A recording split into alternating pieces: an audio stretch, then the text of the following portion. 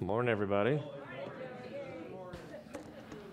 Yes, I was in Chicago this last week. We had an equip that was put on by New Covenant Ministries International, which is a group we relate to. It's a bunch of, all it is a bunch of churches that are all working together to help and love and support each other, to encourage each other, to train each other up, to be involved with one another, and really follow the apostolic model we see in the New Testament, where Paul went out, he planted churches, and he didn't just say, see ya.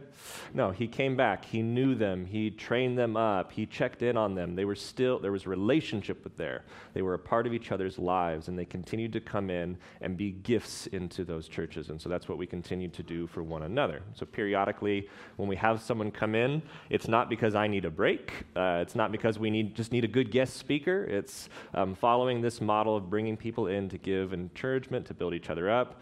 And a real big part of bringing people in is so they can see whatever blind spots we have. Because by the name, because they're blind spots, we cannot see them. So it's very helpful to bring people in regularly to continue that relationship. And it gives us a real big picture idea. Because it can be in the day-to-day, the week-by-week, the year-to-year, really get caught up in what we're doing right here, what we're doing right now. We get really just kind of central focus. We've got our community. This is what we're doing. We're trying to make impacts into our region.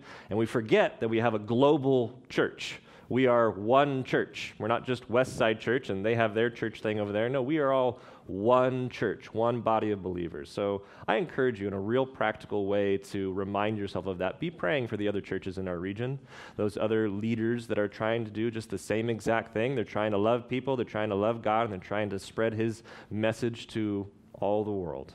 And so just continue to remind yourself of that there is something bigger than who we are, but we get to be a part of this amazing thing. So I was doing that this last week. It was a lot of information. They kept us very busy, a lot of meetings, and then meeting people afterwards, a lot of training up. And for me, having been in this for many, many years, a lot of it I've heard, but there's nice nuggets here and a nugget there and a little thing I can apply here. And so those things there's good. There's never a point when we've got it all figured out. That's a dangerous spot to think we are in. So we continue to seek out more information. We continue to seek out encouragement and wisdom from others. That being the case, I did prepare these notes last week, which is a difficult thing for me now because I have a lot of time to think about it and tweak. And my intro gets longer and longer and longer the more I have to think about these topics and the things we're wrestling through. Last week, we talked about Jacob and Esau having reconciliation, and Matt really highlighted in on this part of walking not in complete faith. And that it was a wonderful thing that they were reconciled and they were brought back together, but there were certain promises that God gave to Jacob that he didn't walk fully in. He kept on making backup plans in case, for some reason, God didn't show up in this. And so he made sure to overly humble himself and submit himself to his brother. And although this is part of humility, God said, I will protect you. Why are you afraid of your brother? When I said I would protect you. Is walking in incomplete faith. He's still on a journey. There's still a measure of compromise in what he's doing here. And so looking at that today, we're going to be talking about an overarching subject and a couple of other difficult things within it of this idea of moral ambiguity, is that when we get to a difficult spot in our life, suddenly we're real comfortable with moral ambiguity. That most of the time we would say, hey, if it's moral, then it's not ambiguous. There's right and there's wrong. Until we ourselves get to that point in our life where we're faced with a really difficult spot and suddenly moral ambiguity starts to make a bit more sense to us. That doesn't make it any more right than it was before. I do stand by, if it's moral, it's not ambiguous. And I do find very often in our lives, we can get ourselves into a situation because we've started to settle. And we'll get ourselves into our situation where there aren't good choices anymore. Where you are presented with 2 bad choices, or 3 bad choices, or however many bad choices. None of them are good because of the situation you allowed yourself to settle into. That's what we're talking about. Jacob and his family have settled along the way. They're not to where they're meant to be yet, and they've settled for quite a bit of time. The kids have grown up a bit. Some of them are adults now. Some of them are almost adults now. In this account, Joseph and his half-sister Dinah could be no more than 16, 17 years old at this point. But last week they were 6 or 7. It's been some time. They've settled along the way in a spot they shouldn't have. And today we're going to be presented with no good choices. I send my notes out to the eldership team every week in case something happens to me. They've at least got something to go on. It's been described as colorful spaghetti before, but at least they have something. And so there was a question asked of this last week, who are the good guys and who are the bad guys in this story? The answer is no. As we read through this, the only time you're going to hear about God is when I insert it into the story. He's not mentioned here. We can find ourselves in a situation in life where, as we've settled along the way, where we stop asking God. We stop seeking, is this what I meant to do? Is this how should I handle this situation? We're not going to see that here. And we wonder why there might be problems. And we might be faced with just a really, really difficult situation, this idea of what is the lesser of two evils. And I would say the lesser of two evils is still evil. Yeah. Just because it's lesser doesn't make it better. It just makes it lesser. And we're going to find ourselves in that spot. And I know, everyone's got the real extreme example of, well, what sort of situation would this be right in? People usually come up with, well, if you were starving, would you steal? I might, but it would still be wrong to do so. I might do that. I don't know. I haven't been in that situation. I haven't been tested to that. It wouldn't make it right because I was starving. If you were in Nazi Germany and you were hiding the Jews up in your house, would you lie to the authorities? I probably would. And I would rest on the fact that God would forgive me for lying in my attempt to protect innocent bloodshed. Did it make it right that I lied? I'm not sure. But I'm not going to pretend in my mind and convince myself that it was because it makes me feel better. Yeah. Will I stand and I think that's the right decision to do? Sure. Am I going to answer to God for that? Yes. And I think in that situation I'm willing to, but I'm not going to lie to myself about it. And I don't want us to do that either. I want us to be honest about what we're approaching and not lie to ourselves to make ourselves feel better. And the fact that sometimes we get into a spot where there aren't good choices anymore. Moral ambiguity. Proverbs 1:2-7. I want this to guide us this morning. It says, to know wisdom and instruction, to understand words of insight, to receive instruction in wise dealing, in righteousness, justice, and equity, to give prudence to the simple, knowledge and discretion to the youth. Let the wise hear and increase in learning, and the one who understands obtain guidance. No one is there yet. Everyone has more to learn. To understand a proverb and a saying, the words of the wise and their riddles. There are some things in Scripture that you have to work out. It is not plain. We have to tease out the truth from it to find the nugget of gold at the center. The fear of the Lord is the beginning of knowledge, and fools despise wisdom and instruction. My great hope is that we avoid that difficult situation in the first place. And the best way to avoid finding yourself in that spot is to seek the Lord's counsel all along the way. We can do that and still find ourselves in the place, but we did everything we could through the guidance of the Lord to not be there. And it's much less likely that you will be there if you're constantly following after the Lord's guidance to guide your steps. Now, within our chapter, people who settled along the way and the issues we find ourselves in. Genesis 34. Now Dinah, the daughter of Leah, whom she had borne to Jacob, went out to see the women of the land. First verse, we've already got some issues. Dinah went out alone. It would have been expected during this time and for thousands of years thereafter that she would have had some sort of escort for her protection. A brother, a father, a well-trusted servant of the household, that she would not have gone out alone. That she would have had someone there to look after her. And we might look at it, well, that was then, and if we have this idea now, because the concern is that she will be raped. That's the concern. Not someone's just going to assault her, not that someone's going to be mean, not that she's going to get abducted, that she will be raped. We're going to be blunt about this today, about the horrors that can happen, and we can look at it as like, well, that was then. Is that really now? And I would say 100% yes, that's still now. We might want to think we're in a more elevated time, but 1 out of 3 women on a college campus will be assaulted by the time they graduate. 1 out of 5 women, all women in their lifetime, will be assaulted sexually by somebody. Somewhere between 90 and 95% of all sexual assaults happen to women. And overwhelmingly, they happen by somebody they know. We cannot look at this as something that is for them.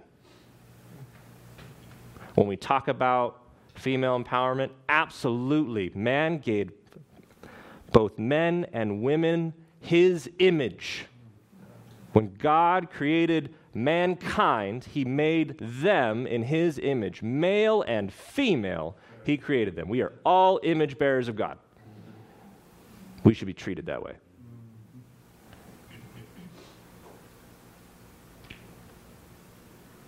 Women should be empowered. Women should know you have the Spirit of God upon you. You have everything to contribute, just like every man around you. But 95% of assaults happen to women. We have to consider that. We have to consider that for your protection. How do you go about life?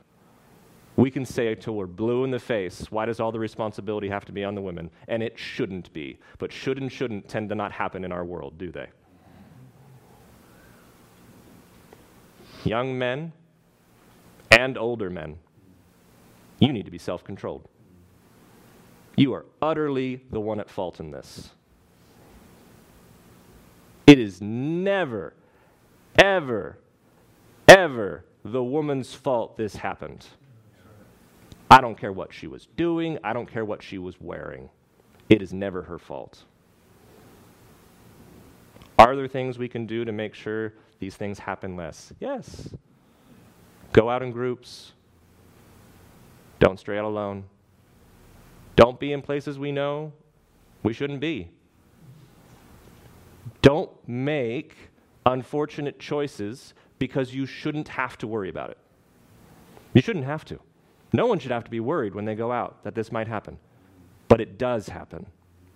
To ignore that isn't wise.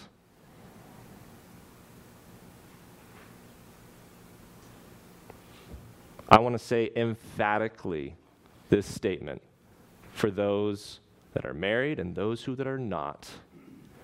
If there isn't a yes, it means no. Whether married or not, if you don't hear the word yes, it meant no.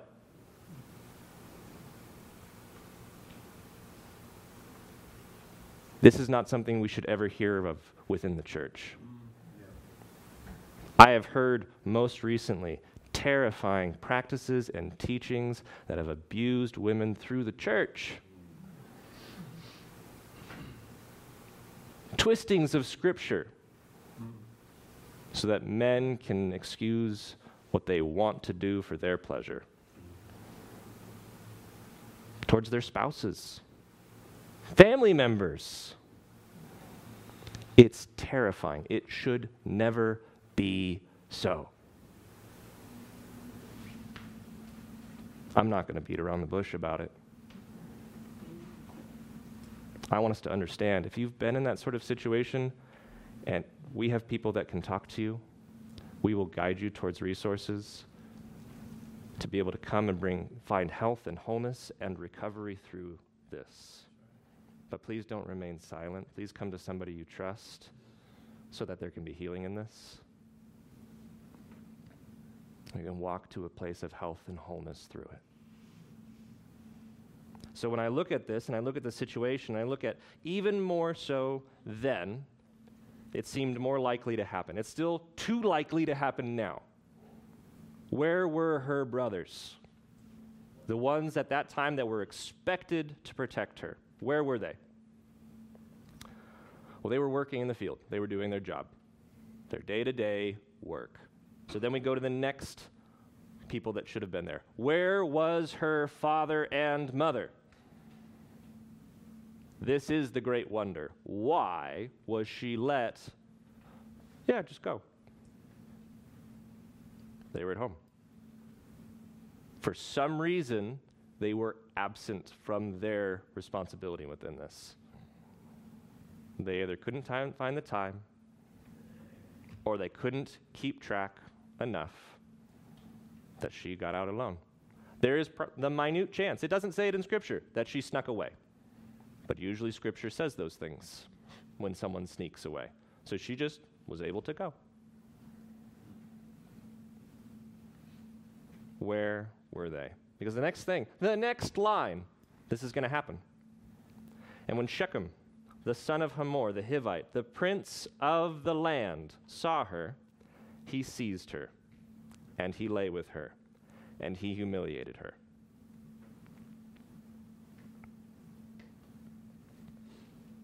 And his soul was drawn to Dinah, the daughter of Jacob. He loved the young woman and spoke tenderly to her. So Shechem spoke to his father Hamor, saying, "Get me this girl for my wife."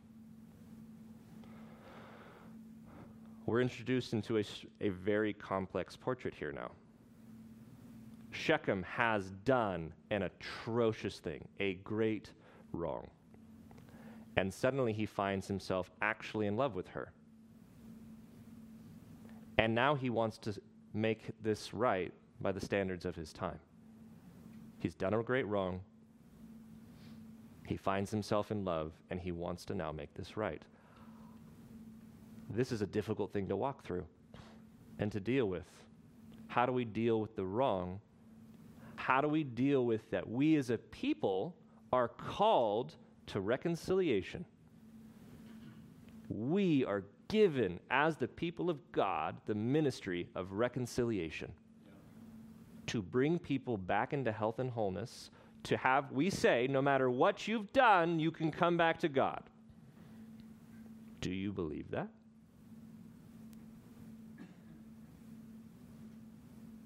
We say it all the time. And a lot of times we're thinking, as long as it didn't do something to me. But that is something we abide by. Can we actually walk that out? Can we walk this out during the most difficult circumstances of life? That if someone wants to repent, if they want to return, if they want to restore, they've done a heinous thing, and they want to turn away from it, will we receive them? Or will we take the judgment of God and say, I'm going to be judged now? This is not an easy situation. I'm not saying that should be, oh yeah, of course. But you should start working through it now before you're faced to it. Before you meet it when all you have is raw emotions. We're going to see raw emotions this morning. We're going to see how the family reacts to this. What we've seen is the ultimate problem of humanity. It's the same pattern. Shechem saw, he desired, and he took, and pain came from this. You will see that pattern in Scripture again and again and again from the very beginning. Eve saw, she desired, she took, pain came from it. Over and over and over again. We are told to guard our eyes. Guard what you see in all things. Guard what you see. Guard your heart, because it's deceptively wicked. Your desire will pull you away. Remember, the overwhelming amount of times that this happens, it happens by somebody they know. They've been there a long time. This is probably not the first time Shechem has seen her. He probably allowed this desire to build again and again and again and again and again and again and again. Now Jacob heard that he had defiled the daughter of Dinah, defiled his daughter, Dinah. But his sons were with his livestock in the field. So Jacob held his peace until they came. And Hamor, the father of Shechem, went out to Jacob to speak to him. The sons of Jacob had come in from the field as soon as they heard of it. And the men were indignant and very angry because he had done an outrageous thing in Israel by lying with Jacob's daughter. For such a thing must not be done. Anybody feel they were right to be indignant? Absolutely, they were right to be indignant, but how they handle it will be very important. Every right to be indignant at this atrocity. We should be indignant at sin in the world. The hardest thing is to hate the sin, but not the sinner. What are they going to do to make things right here? Such a thing must not be done. We are pre-law. I had another question this week. Is Deuteronomy a response to the mistakes of mankind? Or is it simply something that was always there, but is now finally just written down? And it is the latter. They knew these things were wrong. They're indignant. They already know it's wrong. In the cultures up to this point, any form of adultery was punishable by death. They already know it's wrong. When we look at the law, when we use that in these situations, it's not a reflection on the mistakes mankind has made. It's codifying what they already knew to be true. And saying, we're going to put it down now, so there is no excuse anymore for any of you. And so we're going to use the law as a reflection upon this. The things they already knew, why this was an outrageous thing to do. First of all, out of Numbers 15, for the assembly there shall be one statute for you and the stranger who sojourns with you, a statute forever throughout your generations. You and the sojourner shall be alike before the Lord. One law, one rule shall be for you and for the stranger who sojourns with you. So it doesn't matter whether you're an Israelite or not, it's one law. It's God's law. It's applicable to everybody who is there with you.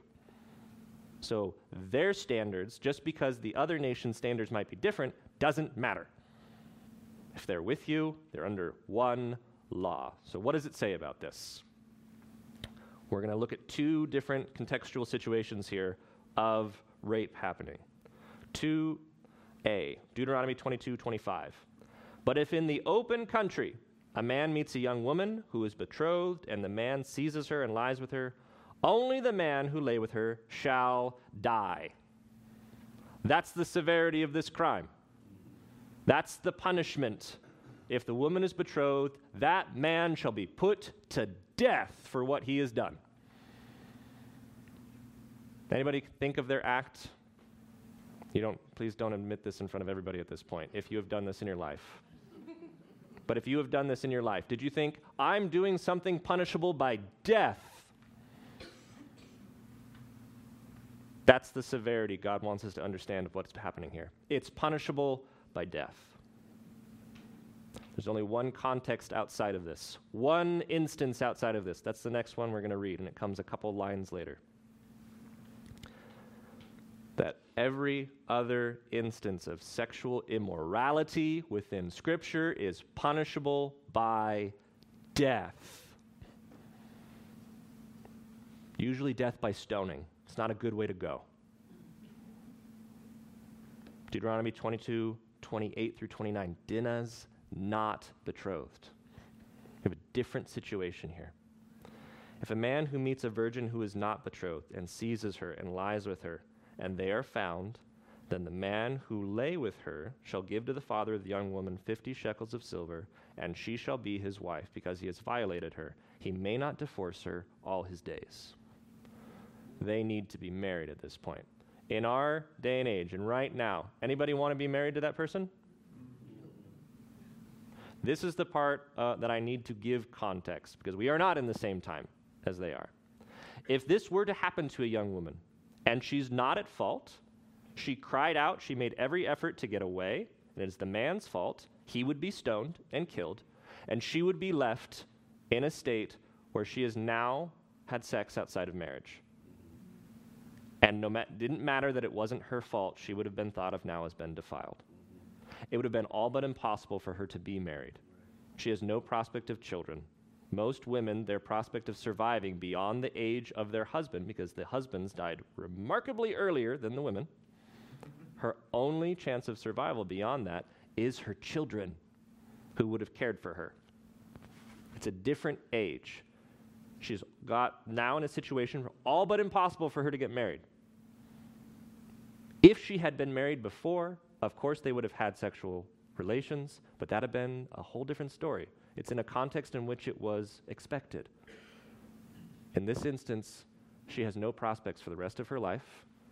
She'll be a burden upon her family until her parents die, and then hopefully she has a brother to take her in. Otherwise, she'd have been destitute for the rest of her life. So the situation here is you're going to pay the bride price to help care for her if you become a scoundrel, and 2, you will take care of her for the rest of your life now. Even if you don't have a happy marriage, you will make sure that young lady is now fed and clothed for the rest of her life, and you will give her children. It's a different context. It's a different time, trying to find the best possible solution in this moment for the young lady in the worst possible of situations. This is the only instance in which these people don't die for what they've done. So they need to be married. And it seems that Shechem is willing to do that. Terrible situation. It's the lesser of two evils, right? Lesser of two evils. It brings honor back to the household, because to do this didn't only dishonor the young woman, it dishonored the whole family she came from. And the way to restore that honor was to make this right through marriage. We're going to do that. We're attempting to do that at this point. We have a third problem. Deuteronomy 7, 1 through 4. When the Lord your God brings you into the land that you are entering to take possession of it, and clears away many nations before you, the Hittites, the Girgashites, the Amorites, the Canaanites, the Perizzites, the Hivites. These people are Hivites. They're going to get cleared away. If they don't leave, they will be decimated. This is God's judgment upon these people for not turning back to him. He knows it's coming. The only reason it hasn't happened yet is because the sin of the Amorites is not yet complete. We find that later elsewhere in Scripture. These people that they are next to, that now there's a discussion of marriage, of uniting to become one people, will be cleared away from the map. They cannot unite to these people. It cannot even be an option in their mind. And when the Lord your God gives them over to you and you defeat them, then you must devote them to complete destruction. You shall make no covenant with them. And show no mercy to them. You shall not intermarry with them, giving your daughters to them to their sons, and taking their daughters for your sons. For they would turn away your sons from following me to serve other gods. Then the anger of the Lord would be kindled against you, and he would destroy you quickly. We are now faced with a no-win situation. The one context, and we might have some sort of restoration for this heinous act, is not an option now. So what do we do? But Hamor spoke to them, saying, "The soul of my son Shechem longs for your daughter. Please give her to him to be his wife. Make marriages with us. Give your daughters to us, and take our daughters for yourselves. You shall dwell with us, and the land shall be open to you. Dwell and trade in it, and get property in it." Shechem also said to her father and to her brothers, "Let me find favor in your eyes, and whatever you say to me, I will give. I will do whatever it takes to make this right." Whatever price, whatever act, whatever thing. Because it's not always money that's required here. Look to King David when he married Saul's daughter. It wasn't money he paid. It was a heroic act that Saul required of him. It's a pretty gruesome heroic act. Ask me for as great a bride price and gift as you will, and I will give whatever you say to me. Only give me the young woman to be my wife. I am in absolute love with her. I will do whatever it takes to make this right. It's a very tempting offer. You have Hamor. Hey, let us be one people. How about we have a little compromise here? I know you've been your own people. Been here a long time. We haven't done this up to this point. Let's have a little compromise. Let's work together on this. We don't have to be enemies. Just a little bit of compromise go a long way, right? Just to keep the peace. That's worth some compromise, right? Just to keep the peace. What's your morals? Just to keep the peace. What's truth? Just to keep the peace. I think there are many that struggle with that, would desire like the peace above all else. As long as we can just be okay together, we can sacrifice a little bit of this and a little bit of that just to keep the peace in the home, keep the peace in the family, keep the peace with friends. But it's compromise oftentimes that we shouldn't be making. Shechem, an over-the-top offer. Let me try to feed not only your greed, but your sense of justice in this. Whatever you want, I will do. It's so tempting to take that. And what's interesting is, where's Dinah in all of this? Where's the acknowledgement of wrong? Where's the I know the great sin I've committed? Where's any of that in all of this? And literally, where is she? We're going to find out later. She's still in Shechem's home. Take into some consideration some bargaining position here. Shechem is a prince of this land. That would make Hamor, his father, whether king or ruler, he's the most powerful person around. It could be a little bit more than we understand, as this might not necessarily be an offer, but it could be an ultimatum. The sons of Jacob answered Shechem and his father Hamor deceitfully, because he had defiled their sister, Dinah. They said to them, "We cannot do this thing to give our sister to one who is uncircumcised, for that would be a disgrace to us. Only on this condition will we agree with you, that you will become as we are, by every male among you being circumcised. Then we will give our daughters," yes, ouch, "we will give our daughters to you, and we will take your daughters to ourselves, and we will dwell with you and become one people. But if you will not listen to us and be circumcised, then we will take our daughter, and we will be gone." Several things very, very wrong with this. For one, it's profaning the covenant of circumcision. This covenant of circumcision is the covenant right now. It's their unbreakable agreement with God. Out of Genesis 17, "Both he who is born in your house and he who is bought with your money shall surely be circumcised. So shall my covenant be in your flesh, an everlasting covenant. Any circumcised male who is not circumcised in the flesh of his foreskin shall be cut off from his people. He has broken my covenant." It's meant to be sacred. Sacred and holy. Honoring the Lord, honoring this divine relationship he has with them as a people.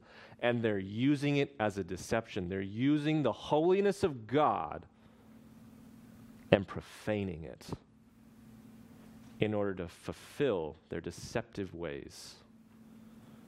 Proverbs 26:24-27. Whoever hates disguises himself with his lips and harbors deceit in his heart. When he speaks graciously, believe him not, for there are 7 abominations in his heart.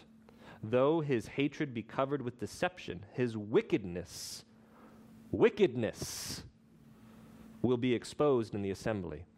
Whoever digs a pit will fall into it, and a stone will come back on him who starts it rolling. If you thought for a moment that God approves for this in any way, I say no.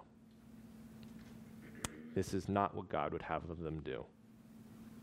He would not have his people deal in wickedness and deceit. If anything, he would have them be outright in their outrage and demand the full price of whatever that might be for justice to be served. But he would not have them deal in wickedness and deceit. Their words pleased Hamor and Hamor's son Shechem, and the young man did not delay to do the thing, because he delighted in Jacob's daughter. Now he was the most honored of all his father's house, which should be a little surprising. So Hamor and his son Shechem came to the gate of their city and spoke to the men of their city, saying, "These men are at peace with us. Let them dwell in the land and trade in it. For behold, the land is large enough for them. Let us take their daughters as wives, and let us give them our daughters. Only on this condition will the men agree to dwell with us, to become one people, when every male among us is circumcised, as they are circumcised. Will not their livestock, their property, and all their beasts be ours? Only let us agree with them, and they will dwell with us." And all who went out of the gate of the city listened to Hamor and his son Shechem, and every male was circumcised, all who went out of the gate of his city. Now they're seeing it as a win-win, right? We're going to be at peace with this people. They've been here for years. They've got so much. We haven't been able to break in until this point. This is the opportunity, fellas. Win-win, right? How much time did they take to think about this? To consider, to investigate? A win-win should be scrutinized. All you have to do is this little thing.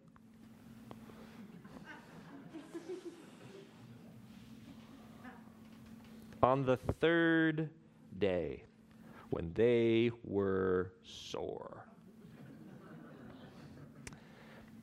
It is really easy to not do that properly and can cause a great deal of discomfort and pain. 2 of the sons of Jacob, Simeon and Levi, Dinah's brothers, took their swords and came against the city while it felt secure and killed all the males. They killed Hamor and his son Shechem with the sword and took Dinah out of Shechem's house and went away. The sons of Jacob, which would imply the rest of them, came upon the slain and plundered the city because they had defiled their sister.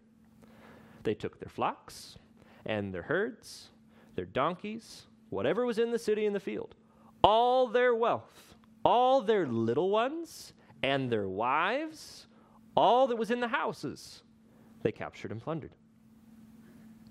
Then Jacob said to Simeon and Levi, "You have brought trouble on me by making me stink to the inhabitants of the land, the Canaanites and the Perizzites. My numbers are few, and if they gather themselves against me and attack, I shall be destroyed, both I and my household, which includes them." But they said, "Should he treat our sister like a prostitute?" That's the end of the chapter. We're left with moral tensions abounding. Because I think for some in the room, we're thinking, yes, at the vengeance, the swift and brutal vengeance for such a heinous act. But I would ask, did everyone in that town deserve to die? Did perhaps one man's act? Certainly. Did everyone deserve to die as they let their wrath loose? Did all of those women and children deserve to be enslaved? Because of one man's actions. Them letting their wrath loose. Do you know why God says vengeance belongs to the Lord and not us? We're not good at judging. We take it too far when our emotions run hot. Did justice need to be served? Yes. Was this justice? No. This was vengeance. And it's compared to their father's compromise. Jacob's response wasn't good either. Jacob was there in these dealings. He obviously didn't know his son's intention of deceit, but he'd have been there when everyone was talking and seemed to think peace was better than holding on to their moral standing.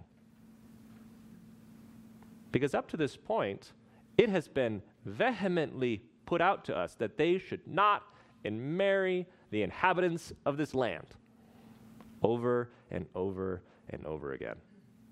And he was willing to compromise for a little bit of peace, to not rock the boat right now. We're compared to two sides of a response, both equally not there, not where they should be. And that's how often we find ourselves in life. There's two things we can respond. We go, well, which one's the lesser of two evils? They're still evil. They're still not right. They're still not what we should be doing. And where was God? He's not absent. He's been right here the whole time. But when did they once ask him, Lord, what should we do? How should we respond? What needs to be done? Rash decisions were made. The idea of being rash is acting without giving heed to the potential consequences. It's folly. Folly is from that root word fool. I'm going to keep defining that. It means godless scum. Is that who we want to be? Is that who we are? And I would say we are not. As God's people, we are called to be wise, which is the complete opposite of fools. Proverbs 29:22 through 23. A man of wrath stirs up strife, and one given to anger causes much transgression. One's pride will bring him low, but he who is lowly in spirit will obtain honor. Jacob does have a legitimate concern that if we just wipe everyone out here, we are not numerous enough to protect ourselves. Just one clean sweep, and we are gone. But again, he's not remembering the promises of the Lord. I will protect you. I will make your offspring more numerous than the stars. But his legitimate concern is, how many people do you need to continue offspring? One. That means everyone else can die, and we can still continue this offspring. And that's Jacob's concern. Everyone else will die for your mistakes, Simon and Levi. Were you thinking about anybody else other than your pride and your honor in this? Yes, justice needs to be served. There's a better way. Psalm 37.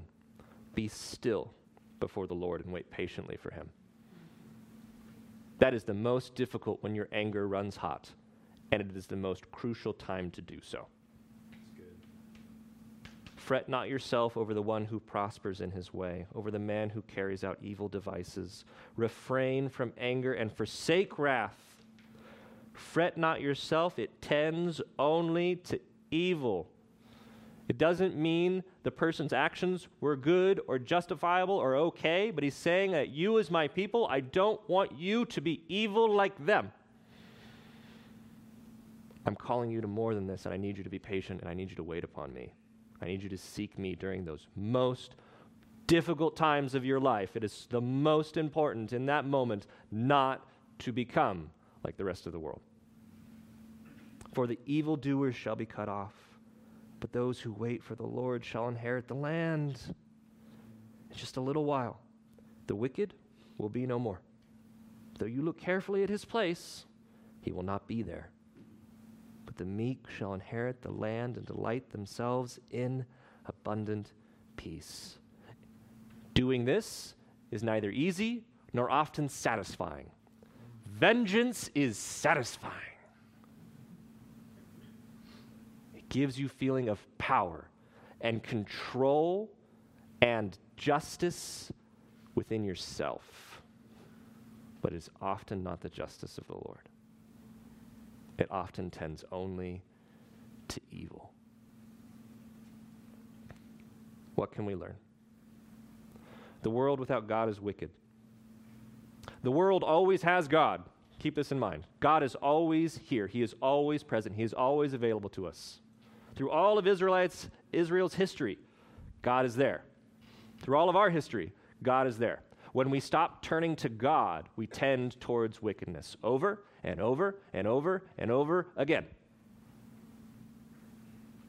We tend to wander when we take our eyes off the one guiding us.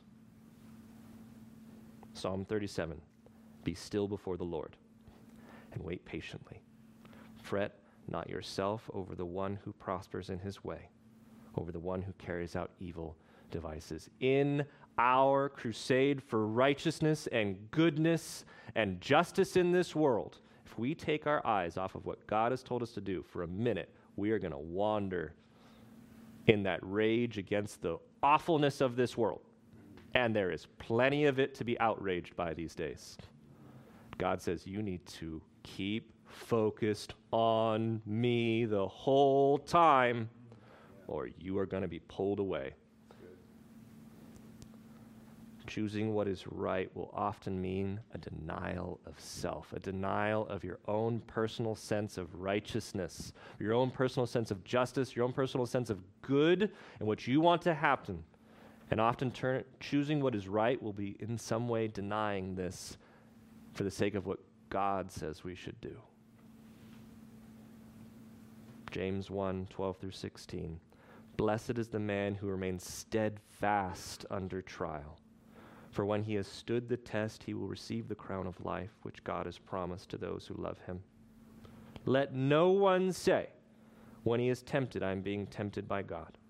For God cannot be tempted with evil, and he himself tempts no one.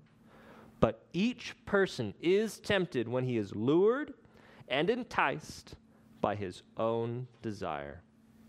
Then desire, when it has conceived, gives birth to sin, and sin, when it is full grown, brings forth death. Do not be deceived, my beloved brothers. What are the sins? What are the desires we've seen within this? For Shechem, it's lust. He allowed his lust to lead him astray. For Simeon and Levi, it's revenge. Their desire for revenge has led them astray. For Jacob, he doesn't want to have any conflict. He's had enough conflict in his life. He's probably over 100 right now.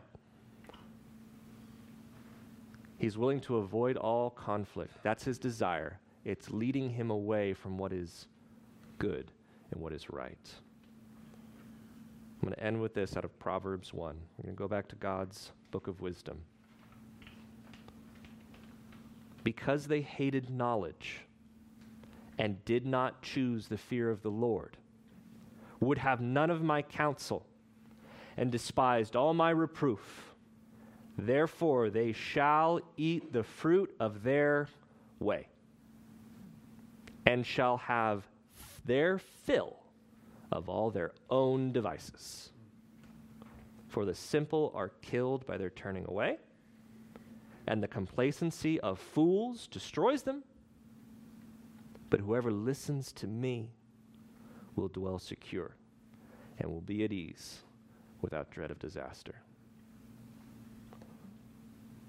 Where do we want to be in that description? if we want to dwell secure, if we want to be God's people, we have to declare that over ourselves daily. This is who we are. And that is tested during the most difficult of times. Amen? Would you stand with us? Thanks, Joe.